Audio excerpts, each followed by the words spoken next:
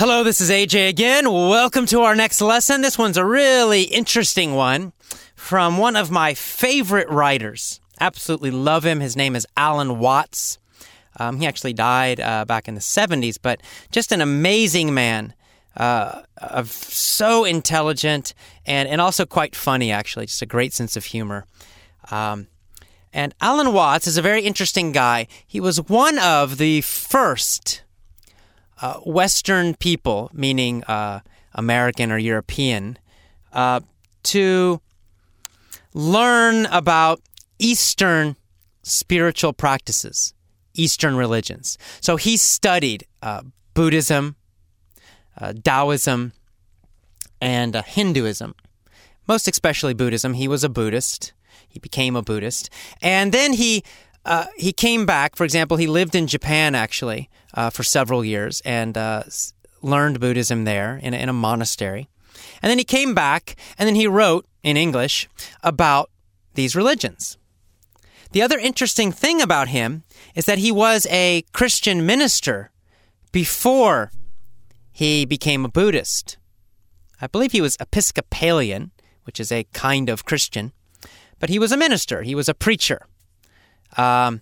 And so the very interesting thing about Alan Watts is that he has a great understanding of both the Western and the Eastern religious practices, religious beliefs, and not just the normal kind of religion, just go to church and pray and read your little book, but really the deeper meanings of both Christianity, Buddhism, etc.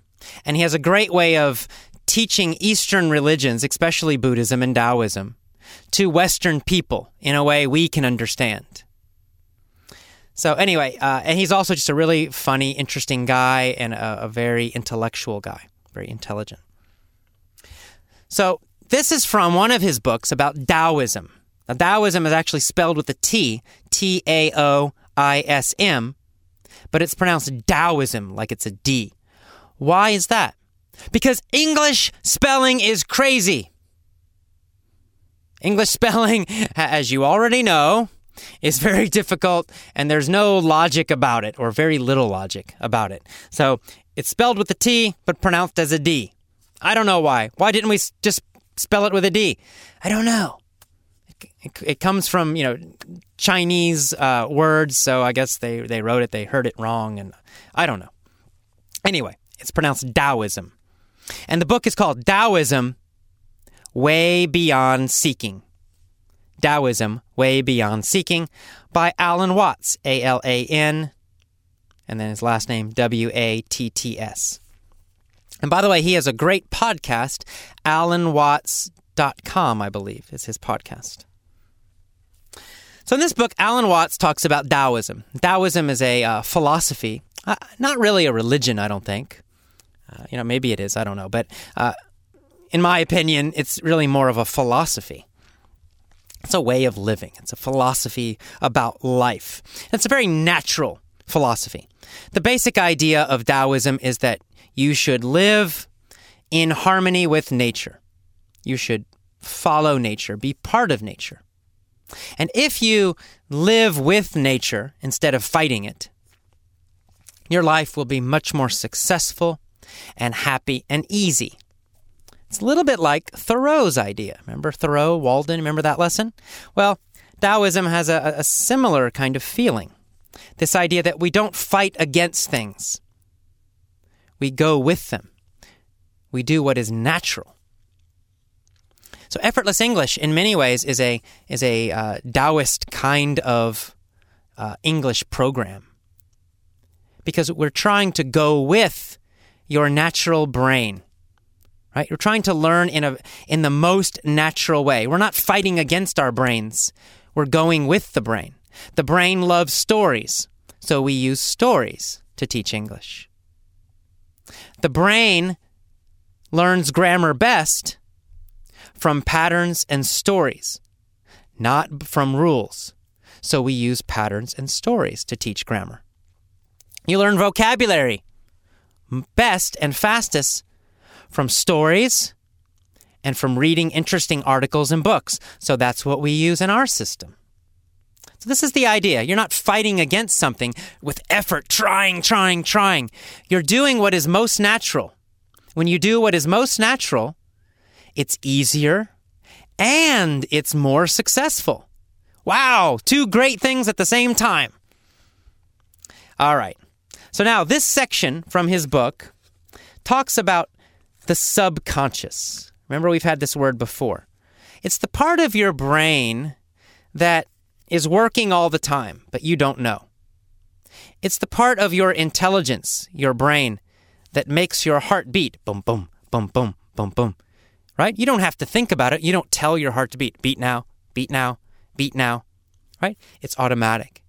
Your brain is making that happen subconsciously. Now, you can breathe, for example, consciously or subconsciously.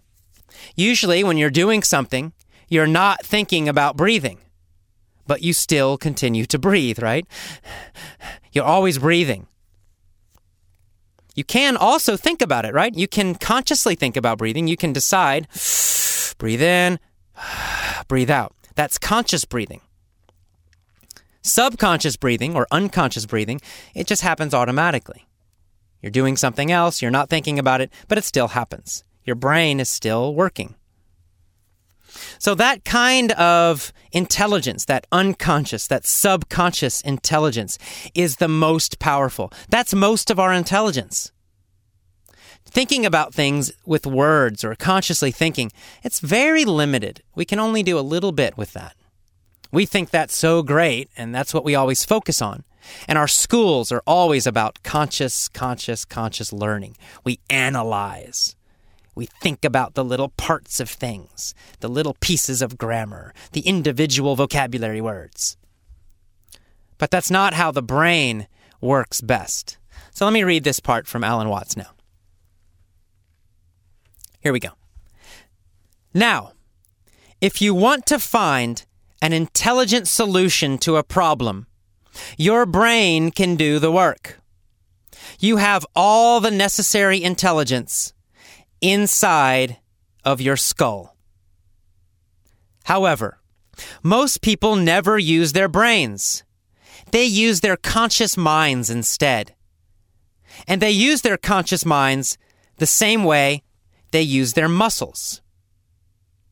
You can strain your head just as if it were a muscle. You can work very hard trying to find a solution. But it doesn't really work well that way. When you really want to find an answer to something, what you need to do is contemplate the problem calmly. Visualize your question and then simply wait. If you don't do this, if instead you try to find the solution through brute mental strength, you may be disappointed, because any solution that comes in that way is likely to be wrong. But when you have waited for a while, the solution will come by itself, automatically. That is how to use your brain. And it will work for you in the same way that your stomach will digest your food for you, without you having to supervise it consciously.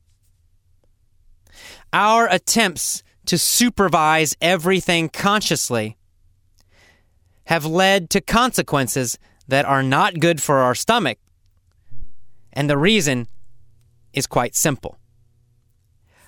Conscious attention, which uses and employs words, cannot think of very much. Therefore, we are forced to ignore almost everything else while we are thinking consciously. We think along a single track, but the real world doesn't proceed along a single track. The real world is everything happening all together, everywhere, at the same time. And you just can't take all of that into consideration because there isn't time. However, your brain, your subconscious brain, can take it all into consideration because it is capable of handling innumerable variables at once, even though your conscious attention cannot. Words are not capable of handling any more than a single, very crude and simple track. And that is why we have to trust our brains. We are much more intelligent than we realize. Okay, well, a little bit of a long section there. And what's the basic meaning of this? He's basically saying that your subconscious, the part that you're not aware about, the part that does not use words, the part of your brain that doesn't use words, it's much more intelligent. And I think we've all had this experience, right? You have this problem, and you're thinking, and you're worried, and all this stress. You're trying to solve the problem, but you can't quite solve the problem. And then finally, you're so tired, you just stop. You go to bed, or you go watch a movie or something. And then, when you're not thinking about it, suddenly, boom, a solution, a great solution. Right? Your brain, your subconscious brain is thinking about it then. Finally, you let your subconscious brain work, and it gives you the answer. It gives you a fantastic answer. So that's just one small example. The point is, you must let your subconscious brain do its job. You have to trust it. It's far more intelligent than your conscious brain is.